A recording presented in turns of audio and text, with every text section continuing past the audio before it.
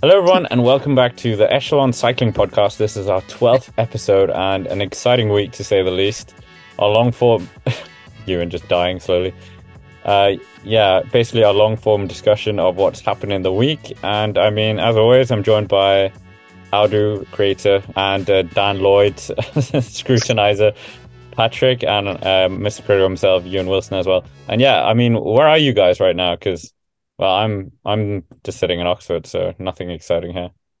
I'm currently in Yorkshire on my back home on my Easter holiday from uni, but I'll be heading back down to Bath. I'm currently in a popular chain hotel that rhymes with Shmemia Shmin in Belfast. After following Andrew Tate the other week to Romania, I've been following Joe Biden to Ireland this week, following him around the country, helping him rediscover his roots. That's why I'm here, and that's why I wasn't on the stream, because I was in rural Ireland over the past couple of days. Imagine. I Imagine could imagine exactly. that, yeah.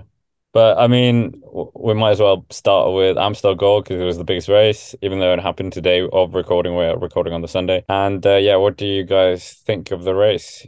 I didn't think they were the most entertaining races, to be honest with you. The men's or the women's. I know we largely cover the men's stuff, but the women's, I mean, SD Works won, which may or may not come as a surprise to people, considering that they do tend to just dominate a lot of races. Demi Vollering won, which is perhaps even less surprising. But it kind of went into the base of the climb with like 30 something riders.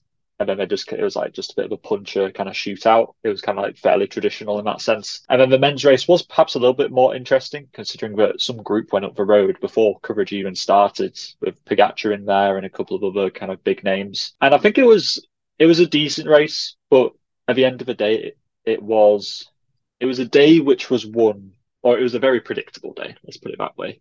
What people expected to happen in terms of the people who were winning ended up winning, which I suppose is somebody who I quite like the underdog winning.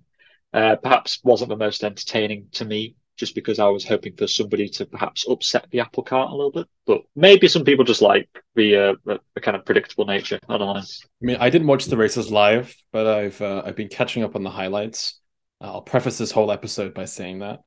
But the women's race, I mean, the top two finished in the top two. I quite like Van Anrooy. She's 21 years old and she's an Aquarius. It was quite cool seeing her get third place because she's so young. But in the men's race, yeah, I mean, a snooze fest. I don't think it's going to be one for the ages, but I'm happy Pogačar won. I think it's something to add to his list, and it feels like the right person won on the day. There's no real controversy, and I don't think uh, no offense to Michal Kwiatkowski, but we forgot about last year very quickly. Even the year before when Wout won, even though Wout was probably the best in the day, it's just like we kind of forgot about it. And I think this year will probably be the same, but there's no debate about who the best rider was on the day. But yeah, not an Amstel for the ages. I think we're still on a big emotional hangover from 2019's edition.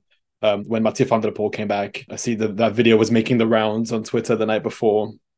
But there's not going to be that moment this year. It's underwhelming.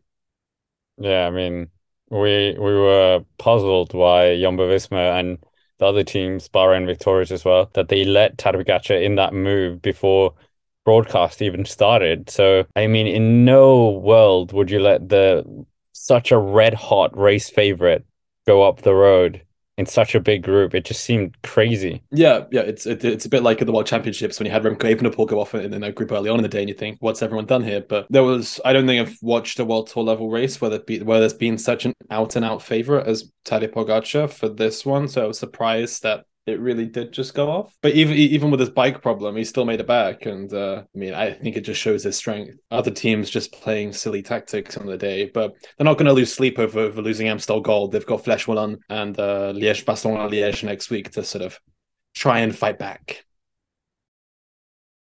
It did seem a little bit weird because when we were doing the commentary, Scott, we were just kind of like confused. We were like, Pogacar's up there, and nobody seems to be responding with a massive sense of urgency to try and bring back the overwhelming favourite for the race, despite the fact that he's got like a 30-second head start on you. And it's not even like he's out there solo. He's in there with a group of 15 or so he's still getting that respite. It's not like he's just bashing his head against the wind, just burning up matches. It did seem a bit odd, and we couldn't quite put our finger on it, but at the end of the day, like, I'm not a DS. So I don't know whether there was some kind of 200 IQ play going on that perhaps just didn't work out. But it did seem a bit odd from a viewer standpoint that nothing was really done to really challenge Pogacar too much, not even by the people in the breakaway themselves.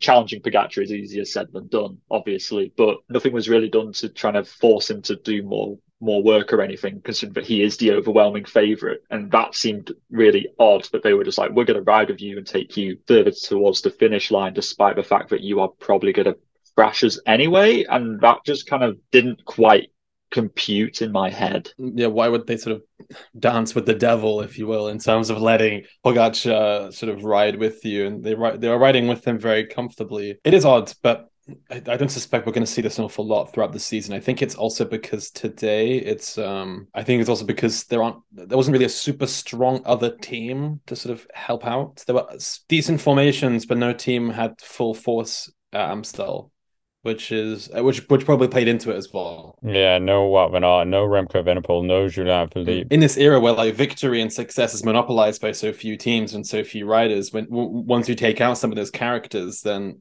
who really takes up the work? Is Echelon La Mondiale really the guys who you'd expect to take it up? Because for the likes of Jumbo-Visma and Ineos aren't doing the work. I mean, it's interesting. It probably just shows the sort of power balance that we have at the moment, and maybe this is just a byproduct. The tactics today were a byproduct of the monopolized power we now have between a certain handful of teams in the sport. So, I mean, now getting on to the controversial moment that Patrick and I were absolutely flabbergasted at when we saw it live. That was when the race commissaire was drafting, essentially, Tadej Pogacar in the crucial moment where Ben Healy was making inroads on this deficit.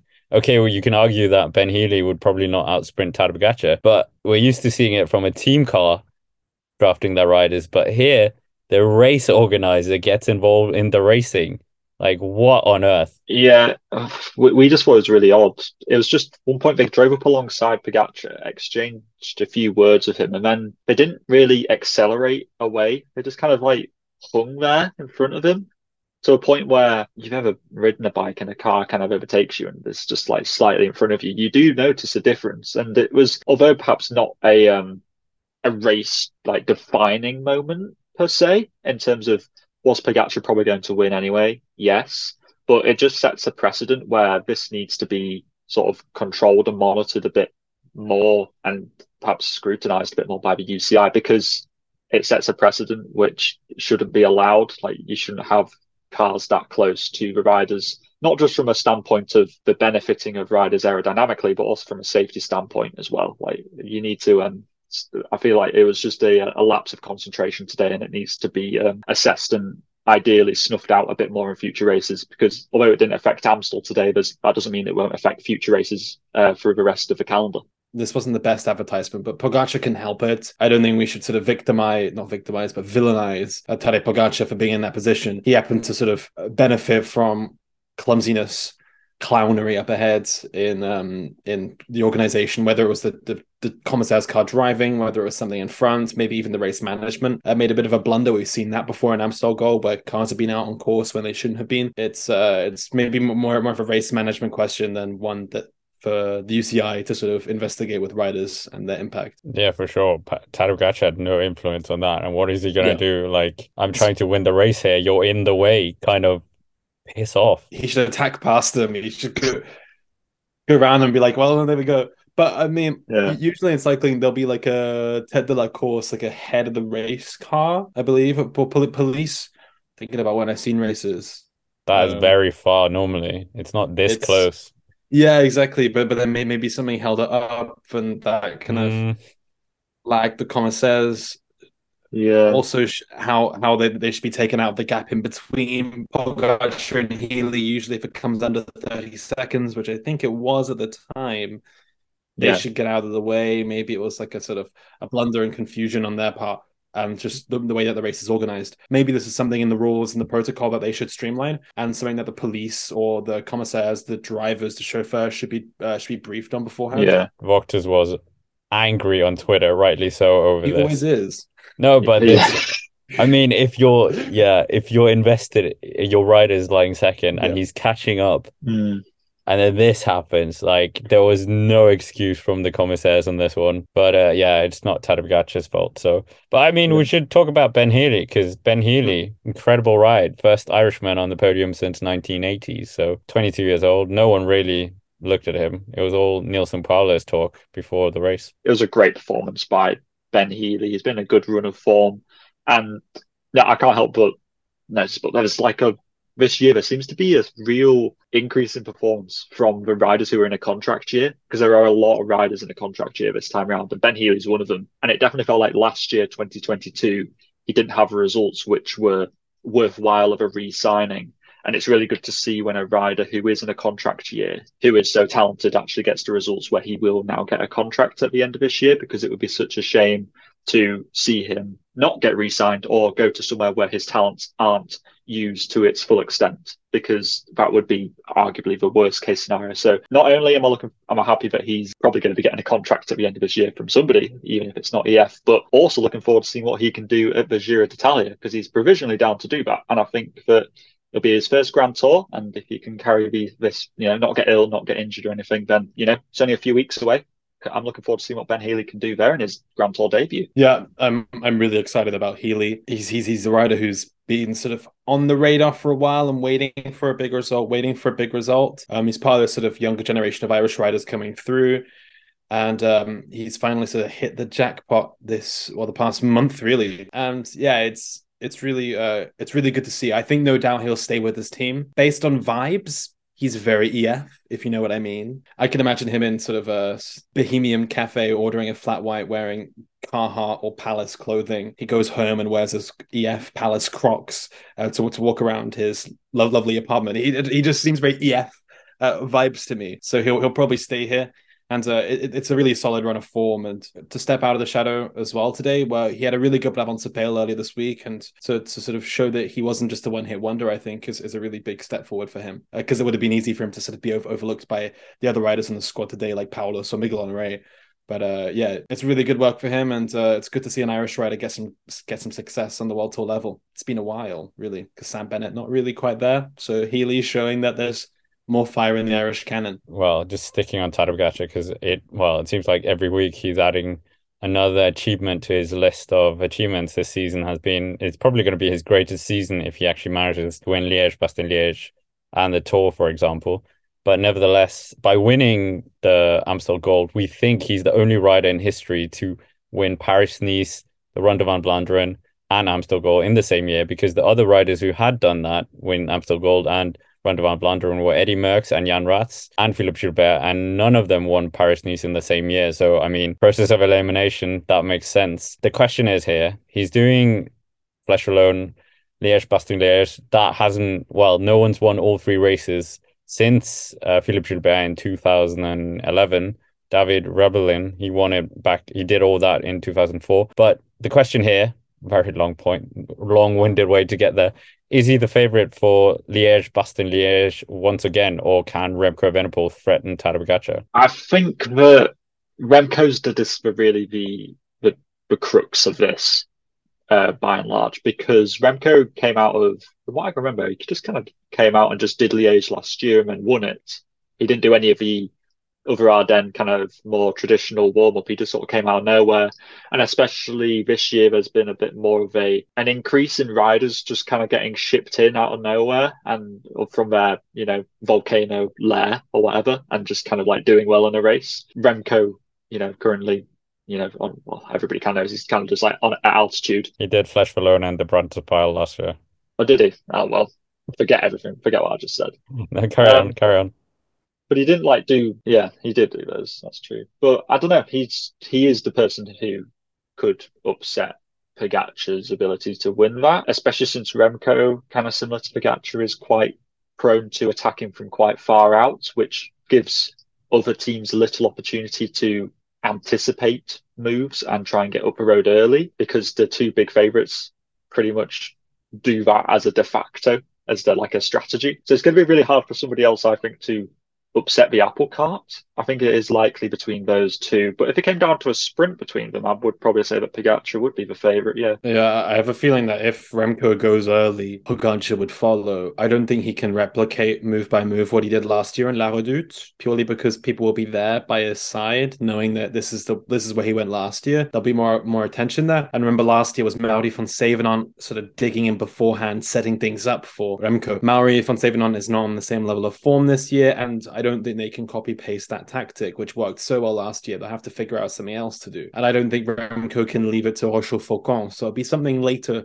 in the profile. I think Pogačar could follow Remco on any move. And if it comes down to Rochefort-Faucon, I think Pogačar's won it if it's between them. What Remco does have is that engine, which I think he's a little bit stronger at than Pogačar, even though Pogačar, I think, does also have a strong engine. I think Remco, I mean, he's a European former world champion. He has such a good time trial engine that he might have that oomph that Pogačar doesn't quite have. But we've never really seen them go tete-a-tete. We haven't seen them go mano-a-mano, if you will. The World Championships was kind of altered or derailed because of that big move where Remco went. Yes, that was Pogačar's mistake, as it was everybody else's mistake for letting him go up the road. But we haven't quite seen them look at each other and go at it at a stage race, really, let alone a classic, I don't think. Tirreno last year, kind of, but not really. Yeah, but they weren't really sort of tete-a-tete, mano-a-mano in terms of like really battling each other out. Remco was quite a bit behind. Sorry, Remco, but it's kind of the truth. Shots fired. No, I mean, he won a Grand Tour that last year. Tadej did not. I mean, it will be interesting to see. And I mean, this power dynamic between them and this battle might actually be quite an important one in the years to come. We say that now. Who knows? There might be a wonder kid bursting through, waiting to take that place. But these two, I think, are sort of the most hotly anticipated riders. One of the few Grand Tour talents who can do classics racing quite well. And I think Remco probably somewhere down the line will do Ronda. And him and Pogačar will probably have to play the same kind of cards in Ronda. So this might be quite a good amuse-bouche for what's to come in the next 3-4 years in the classics calendar. But for the time being, I think Pogačar is the better at Liège. I think there's more scenarios that could suit Pogačar than they could Remco. But I wouldn't be surprised if Remco were to win next Sunday. Yeah, that's true. It wouldn't surprise me if Remco gets put into Flanders next year, considering how quick step we're doing this year. But like, just throw him at it. We'll just see how it goes. I reckon it wouldn't surprise me if Remco did well. I'm surprised they didn't do it this year because he's world champion. Such a big deal in Flanders. I'm surprised they didn't throw him into the squad there. It's pretty low risk in terms of crashing. But I mean, I say that. He could have been wiped out by the Matsiuk move. True, very true. Yeah.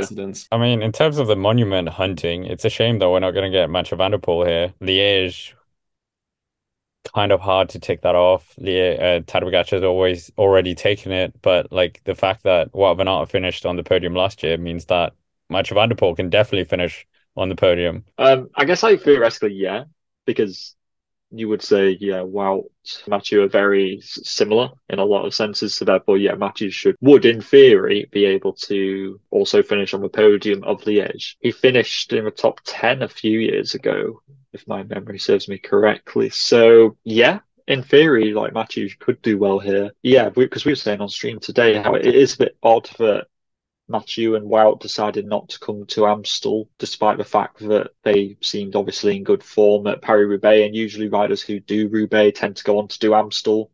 So we were a little bit confused there. But yeah, I guess there's still time to change. I mean, Wout van Aert's addition to Liège-Bastogne-Liège last year was relatively late. So who knows? Maybe Alpecin realising that, well, today, who was their best performer? Was it Gianni Vermeersch? Or it might have been Søren Krauss, something like that.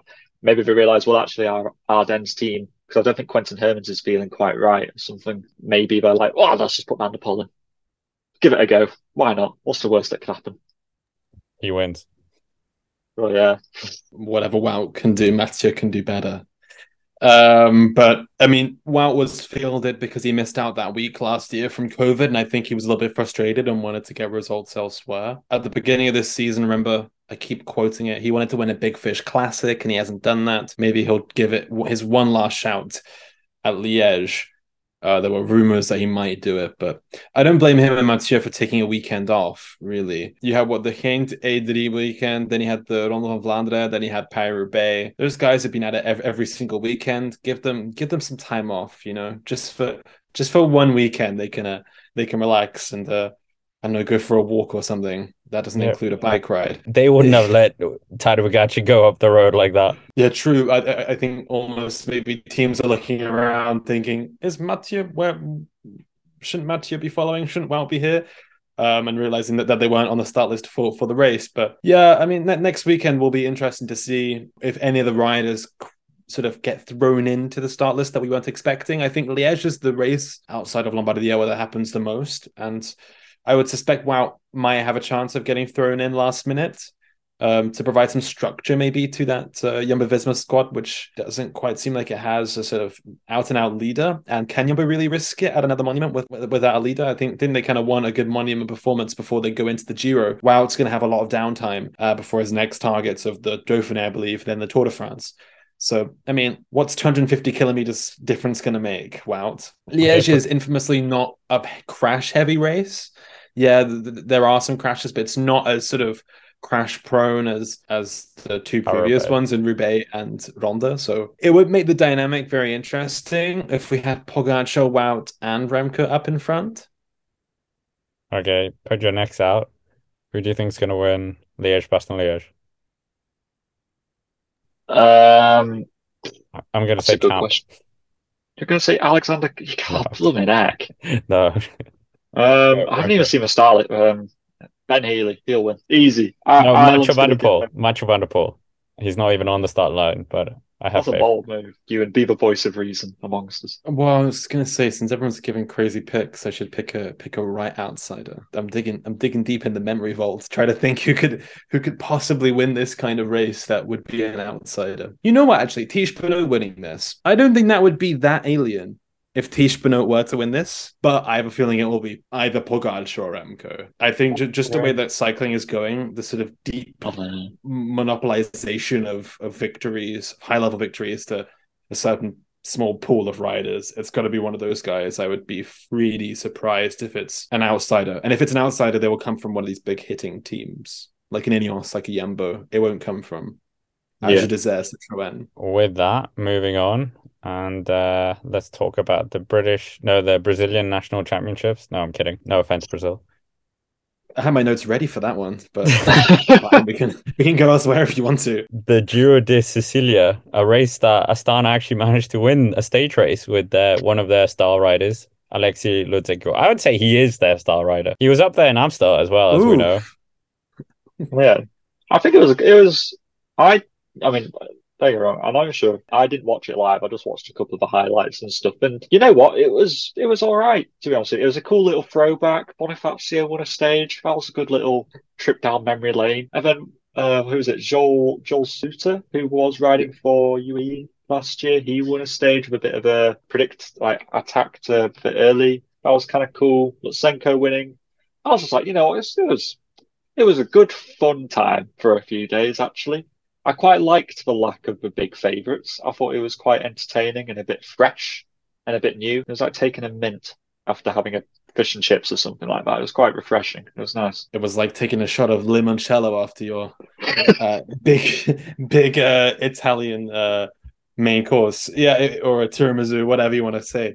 But I mean, I really like Sicily. I think it's a fascinating part of the world with the history there. I really like when the Giro visits. I think it's always interesting to see, and it's got quite an interesting relationship with cycling, especially in recent times.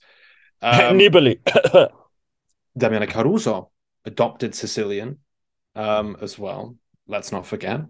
But yeah, it is a fascinating race, and I feel like, you know what, I'm quite content with the results. There's not one that I'm a little bit bummed out about. Finn Fisher-Black winning the opening stage, I think, was a really nice story for him. He had a big injury last year, didn't really quite have his opportunity to burst through the ranks that we were hoping for. But now with this win at the Giro di Sicilia, he's kind of back in there, finished top 5 in GC. He's 21, and his sister as well is the under 23 world champion in the women's racing. Also, I mean, yeah, that win by Joel Suter, I think, was a big mess up by the peloton and letting that go up the road. But yeah, I mean, it was definitely an interesting week of racing, and I'm happy that Lutsenko got a win. I think Lutsenko's kind of slept upon a little bit. I think he's a really, really good rider, super versatile. He can do so many different things and doesn't quite get as many wins as you would hope that he could. He still has a number of Grand Tour stage wins to his name. And I think this overall win at Sicilia, it's nice to see. Also, I feel like they win the prize for the nicest A, trophy, and B, leader's jersey. It's a really cool leader's jersey. Better than the Infinity Trophy. Oh, the Trofeo Senza Fine. Yeah, because not gonna lie, the Trofeo Senza Fine looks a bit cheap. Sorry, Jared Italia. But no, it looks like you could like you could knock it and it would make a sound like a sort of like it's hollow inside. It's just like, if you get what I mean, it doesn't look fancy. No, like it's like hollow. It's like fiberglass. If you like put it down on the table too hard, it would shatter. It might even be plastic. Who knows? Like distilled Heinz cans. Who knew this would be you until last episode? Very true. On the Echelon, criticizing the Giro d'Italia trophy. That's a sin. What's the Tolls trophy? Is it just a plate that you put a cake on something? Is that what it is? It's a bowl. It's a blue bowl. I can't remember it.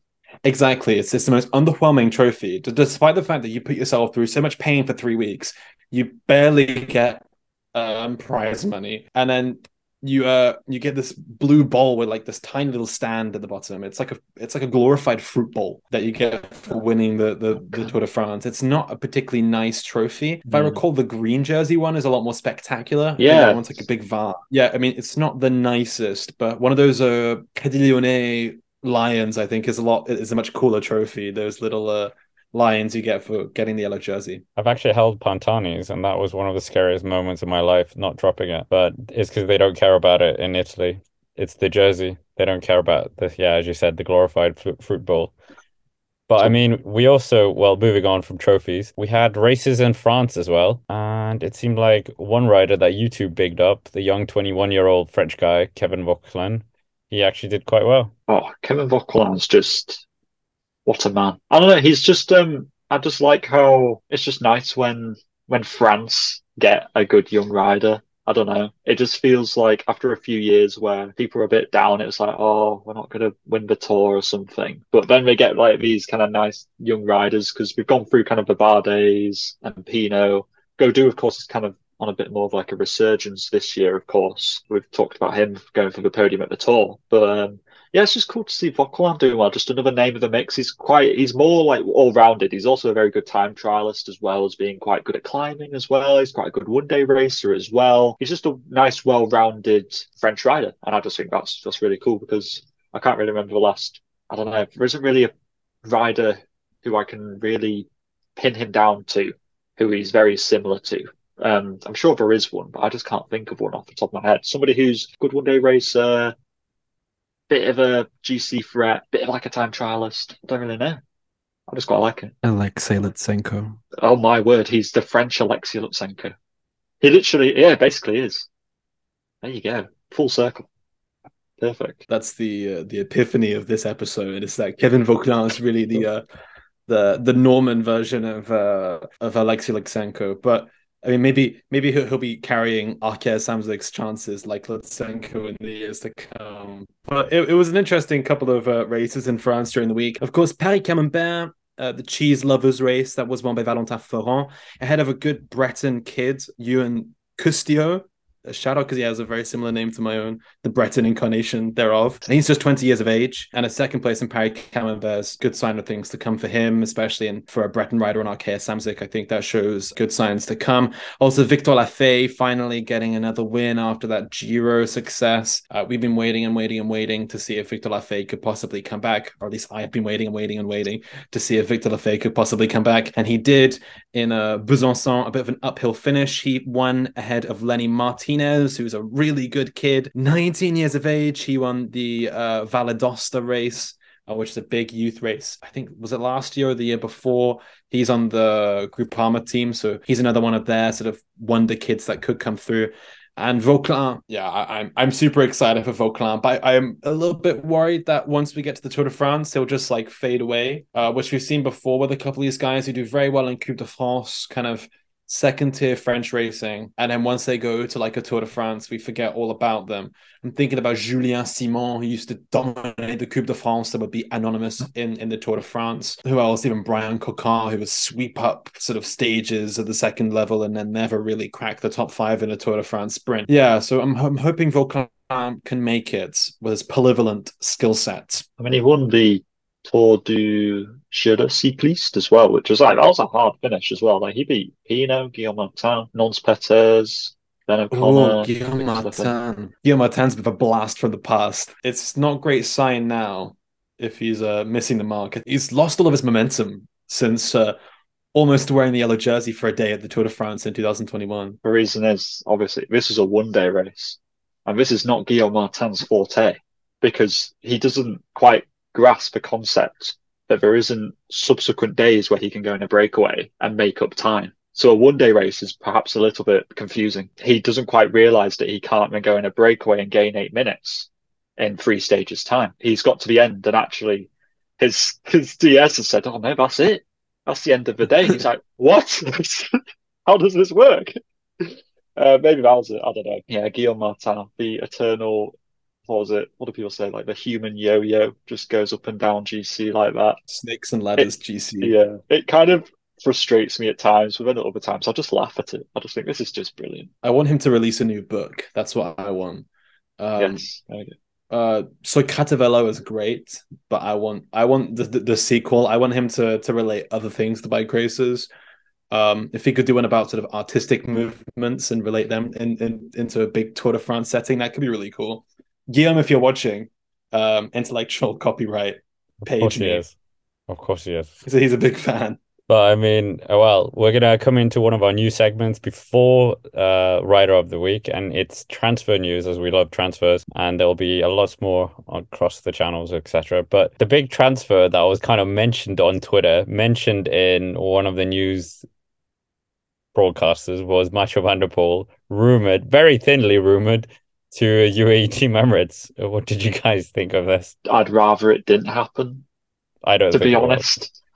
I mean, I know it's just a rumor, but it's just kind of annoying. I don't even know where the rumor came from. Wasn't it like the race director of Amstel Gold like said it? And I don't know. Is it just some person who, through Chinese whispers, has heard something which has been passed down 10 people, and it's actually just completely false or something? Firstly, it wouldn't make sense. Why would Mathieu van der Poel go to UAE other than a money perspective? He's got a whole team around him. It's working well. He's getting the results.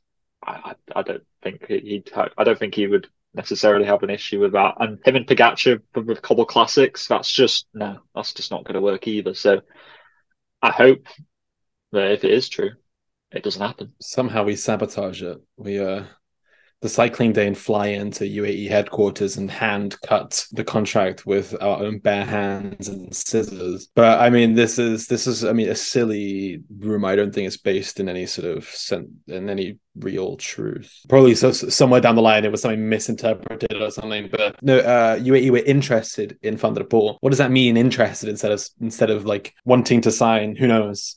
Remember, I mean, last year we had the Remco to Ineos rumours because Patrick Lefevre mentioned in his column that Dave Brailsford sent him a text message jokingly asking him how much he would pay for Remco Evenepoel. We sort of ran with that story. This probably has come from a similar place of misinterpretation or, Chinese whispers, as you say. But there are other big, decent transfer rumours on the table courtesy of Gazzetta. Scott, should we dive into those?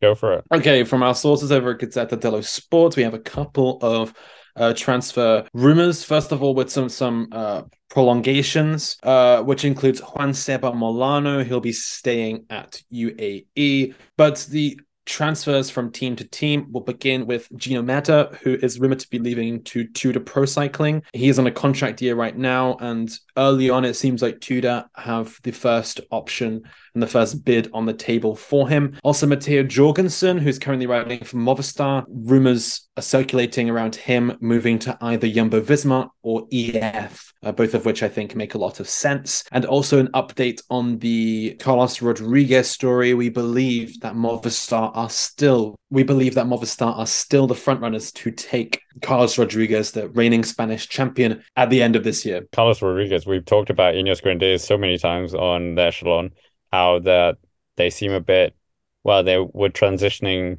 from not, it seems cruel to say spent, but like older riders in the twilight of their careers to this younger generation. And here, Carlos Rodriguez, one of the key riders, could be moving to a rival. That seems crazy that they haven't tried to hold on to him. It is weird, I suppose, because if they lost Rodriguez, that would really be like, I don't know, cutting themselves off at the legs, because he is really the proven youngster who they have. They have other youngsters who could certainly become good GC riders in the future, but they aren't as proven as Carlos Rodriguez, who, did the Vuelta last year and did very well, despite the fact that he crashed quite late on in the final week. And it would be, although it does kind of make sense that he would go to Movistar because he's Spanish and it's a Spanish team. Would he do that? How would it work with Mas, especially in there as well? Of course, Mas is going to be the main man for the tour. Would that just mean that Rodriguez just gets pied off to the Giro until Mas retires or wherever, or then they do a co-leadership? And we know how Movistar co-leaderships go. I think from a cultural standpoint, it makes sense. Despite that Ineos do have a history of having quite a Hispanic almost kind of contingency in their team. So culturally, I think it makes sense. But from a team structure standpoint, I don't think it does. I agree. I think it's going to be strange or Movistar. I'm not 100% sure it'll work out. We've seen them sort of lose touch of some young riders' talents, if you know what I mean. Like they've signed riders you would think could go into great things, and they don't quite progress to the lofty heights we presumed before. Carlos Betancourt, I'm thinking of Carlos Verona, maybe Sousa. I forgot about Iban Sosa even existing in the peloton, no offense. But he was such a promised rider, moved over, faded into obscurity. I'm not sure if the same is going to happen to Carlos Rodriguez. He's shown more promise than Iban Sosa. But yeah, I mean, we spoke about this last year a little bit in the transfer talks later into the season. This offer has been on the table for a while. So I feel like the fact that it's been renewed and the talks are being sort of written about now in Gazzetta shows that there might be some truth in them. The skeptic in me believes that Rodriguez wants to go so he can be part of the next season of LDM Menos Pensado, so he can get a sort of front runner role. He can be like one of the leading names in the credits. He wants a Netflix career afterwards. This is all part of building his Netflix portfolio. I mean, that makes complete sense. But this would be a huge loss once again. Like losing Carapaz, yeah, that's one thing, but a rider that could potentially go on to do bigger things. But I mean, the gig that you were highlighting, that maybe he's just sent off to the Giro for a number of seasons before Enric Mas is too old. That's not a bad gig, to be honest, because then he's the poster boy for the Giro. For Movistar, it's great because they have two contenders in some respect. Don't pull me down on the Enric Mas being a contender for the Tour. But I mean, you have two riders that could conceivably be top 5 in 2 Grand Tours, and that's a bucket load of together and then they can go together in the Welter. That's what Carapaz was in 2018 and 19. He was sent off to the Giro because he wasn't as good as Landa or Quintana or Valverde. Like, he was sent off to the Giro and he won one of them. So you never know. Maybe Rodriguez can get his chance to prove himself at the Giro. I don't know, but at the same time, is there a slot for him at Ineos in the years to come? Well, I mean, Thomas is sort of walking out of the scene. I'm losing hope day by day in Egan Bernal coming back. And the younger guys are maybe just a little bit too young. Tim and Adamsman, I don't think, is a sort of nail on for top 5 for the next 5 years. So I think maybe Rodriguez is at that stage in sort of his career progression where he probably could stay at Ineos and been given some good opportunities. But I feel like his sort of pathway is very similar both teams. We don't know whether there's money behind the scenes that's pulling sort of strings one way or the other. But yeah, I'm starting to believe that this one will happen purely because these talks have been renewed. But I think some of the other rumors on the table are also quite interesting here. Matteo Jorgensen, who had a brilliant Spring Classics campaign, finished top 10 at Paris-Nice. Do you guys think he's going to be a good addition to Jumbo or EF? Which pathway do you see being the more legitimate of the two? I would like to see the EF avenue more, just from the standpoint that Jumbo, it just seems like superfluous at that point. Bringing in Matteo would just be another guy in there. They've already got so many mountain kind of GC riders. He would just sort of fade into the mass of bodies that they have. And I just I'd hate to see that happen from a Bodies. rider who's kind of like done well and he's like making a name for himself, and then all of a sudden it's just like Jumbo, and it's just kind of like I think that'll be a shame. I think that EF suits him more from an American rider going to an American team like that. And especially since EF are very prone to, like, they don't really have. I never got Carapaz, but there's certainly more space in EF, I think, for Jorgensen to have his own chances and show his own colours in that sense, and kind of get his own good results. If he wants to be a GC rider or whatever, they got Grand Tours available for him to do that. He's good at one-day races. The combination of him, Paulus, and other American riders like Sean Quinn in there as well, I think that'll just be a really good dynamic. And it sounds bad, but I do hope that he doesn't go to Jumbo. I mean, the money's going to be a big thing as well. Jumbo-Visma, are they just going to throw cash at him? But I mean, the whole American go-to American team, Jonathan Vauctis as well. The PR would be amazing for the team. And yeah, if he goes to Jumbo, it's basically just like Kenny Elson going to Ineos Grenadiers or Sky. He goes in there and then you see him 3 years later, nothing on his Palmares but a fat bank account, probably. Who knows? Yeah, I mean, he'd slot into their squad quite well. And that Swiss Army knife rider type that Jumbo really like. A bit like a Jan Tratnik, Rowan Dennis to some extent, Nathan van Hooydonk, Christophe Laporte. These guys who can do lots. I think Jorgensen would fit into that squad very well. But I wouldn't I don't think it's going to get quite as much success or freedom as he would at EF, but we'll wait and see. I don't know if there's an extension of Movistar also on the table as an option for him, or whether he's certain on leaving. But the other transfer that I mentioned, Gino Merda going to Tudor, it's a step down in terms of the professional level, down to Pro Continental instead of the World Tour where he was at. But I really see this. I know Gino's a guy who he thinks a lot. He's quite a sort of deep thinker, and I know he's been wanting change in some capacity for the past couple of years. I was surprised he actually extended with Bahrain in the first place. I thought he really wanted change at the end of 2021, but stayed with Bahrain for those 2 years, and I'm not surprised to see that he wants to go to another team. But Tudor, I thought he was a World Tour rider, to be honest. Depends on Tudor's plans. They could have World Tour ambitions. But then that's not going to happen until the end of this cycle, which is in 2 years' time. Yeah. What Merda could do until then is to sort of wait it out and go to another team, slot in there for 2 years, and then join Tudor when he's a little bit older. But if he wants to be the sort of flagship rider for them, he's a Swiss guy going to a Swiss team. It would make sense. He's probably one of the best Swiss climbers of the moment. Probably the best. I think you're right. It's kind of similar to what I said about Rodriguez, which is that culturally it makes sense because, like you said, it's like he would be the poster boy for the Tudor Pro cycling, and I don't know what like Scott said, what their plans are, but they've got Camp in there at the moment, get Mader, if they manage to get another good rider or two, then all of a sudden it's starting to formulate itself into something. But yeah, like you say, he is a World Tour quality rider. The Vuelta for, what was it, not last year but the year before, where did he finish in GC? Was it 5th or 6th or something like that? He won. Yeah, he was right up there for 5th, I think. On the last day he moved up. Yeah, competitive racing, and he won the white jersey, if I recall. Yeah. So therefore, he definitely is he is a quality rider, but maybe he is, like you say, maybe he's hoping for something a bit more less stressful, a bit less committed, and perhaps a less busy calendar that you get with a kind of pro Conti level team. Maybe he's wanting that a bit more. But saying that, if he, like you say, I think it is perhaps a good idea that maybe he could go somewhere else for 2 years, let Tudor develop as a team. Because let's face it, they're a new team. They perhaps need to find their identity and find out what they're good at and what they're kind of specialising in terms of the riders that they're bringing in, what they want to actually be good at as a team. Because as a pro conti team, you need to kind of focus on, like, we're going to be good at Ardennes, be good at cobbles, going to be good at sprint or whatever. So I think that he could certainly go to somewhere like Intermarché or wherever, or just some other team for a couple of years and then maybe go to Tudor.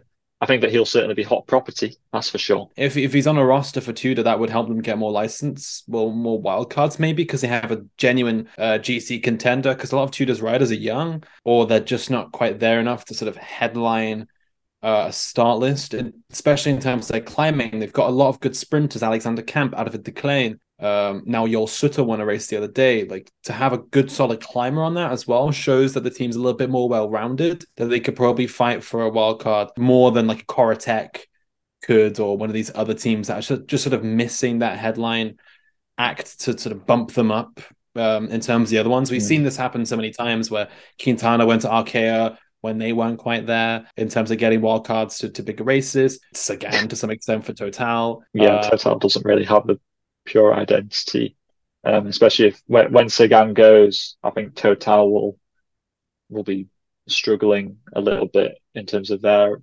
identity as well. I mean, you're right, there are quite a few of. I'd say that perhaps Aolo are kind of finding it. They had, they've had that stage win, and they kind of are forming themselves as like a definite climber team, like more kind of GC focused. And then they've got Albanese as a bit more of a well-rounded rider as well. I feel like they've got a good identity, but I think you're right. A pro Conti team it's important to have that sort of identity almost as to what they're good at, but having that identity isn't good enough to necessarily get your wildcard invite. It's showing that versatility across different types of disciplines that really entices the big organizers to invite you in. Yeah, definitely having sort of top tier riders will help, especially for these. I think these French races will be a big roof if they can smash their way into those in the way that Uno X have done recently. If Tudor can rival Uno X, because I think Tudor maybe have a little bit better, more strength than Uno X, adding Merda here could really sort of rival Uno in terms of getting these wildcards to more of these sort of French races, which in turn will help them get points, and by the end of the next cycle they could be in a very good position maybe to be fighting for a World Tour license. But I mean, that team also needs to grow as well, maybe in terms of budget, maybe in terms of roster, and Merda could definitely be part of it. Even during this discussion, actually, I've sort of changed my mind. I think if Merda were to go now, it could actually be quite a nice project for him. I think he'd really relish in that, to be fair. But I mean, anyway, coming to the last part of the show, Rider of the Week, and obviously Tadej Pogacar screams that, but that's too easy. So, I mean, Patrick, I'll let you go first. Who's your Rider of the Week? My Rider of the Week is Francesco Bassato, who is the kind of Italian young puncher for Intermarché's development team, but he won the under-23 Liège-Bastogne-Liège, and he also finished in, 14th place at the Brabant-Sipel, which, as a rider who 20 years old, he kind of gets brought up into their kind of elite team, and I think that that's a really promising Italian puncher coming up that will certainly be worthwhile people keeping tabs on into the future, because Intermarché, very exciting team, very dynamic team, very they like to give people opportunities. I think that Bassato would be a brilliant addition to that team. I can't wait to see what he could do in the future. My rider of the week is Ben Healy for EF Education First Easy Post. I like Ben Healy, but also because he's done very well this week. Second place at Brabant-Sipel and second place at Amstel Gold. So I think it really solidifies good form that he's been that he's got in his legs over the past couple of weeks, and it also shows what could come later in the season as well for EF, who have, I think, really improved and stepped up their game in 2023 so far, and hopefully they can keep that momentum going into the Giro. Yeah, Ben Healy very strong. But yeah, I'm gonna pick one obscure one. I'm 100% in the reason for most of the Sweden jokes. Obviously, Norway and Denmark have phenomenal riders right now compared to their history. But I'm gonna go with Sweden because one of their youngsters, a 19-year-old for the national team, Jakob Sönnerqvist, he actually won a stage of a French race, Tour de Loire. Ewan can pronounce it correctly, but I can't. The Swedish riders doing well is something we don't really talk about enough. So that this 19-year-old managed to take a stage in a race that had a number of former World Tour riders or Pro Continental riders really shows that he could be up there in the next few years, potentially, if he gets caught by or taken by the right team. Come on, Sweden. We need you. Yes, There's nothing Oh, there. yeah, nu Sverige. But anyways, that's it for our 12th episode. Make sure to check all the different platforms out. We're on Amazon. We're on all of them, basically, even Spotify. And of course, as always, comment down below what you thought of anything that we've been talking about. Like the video and subscribe to the channel. And of course, as always, thank you for watching and have a nice day.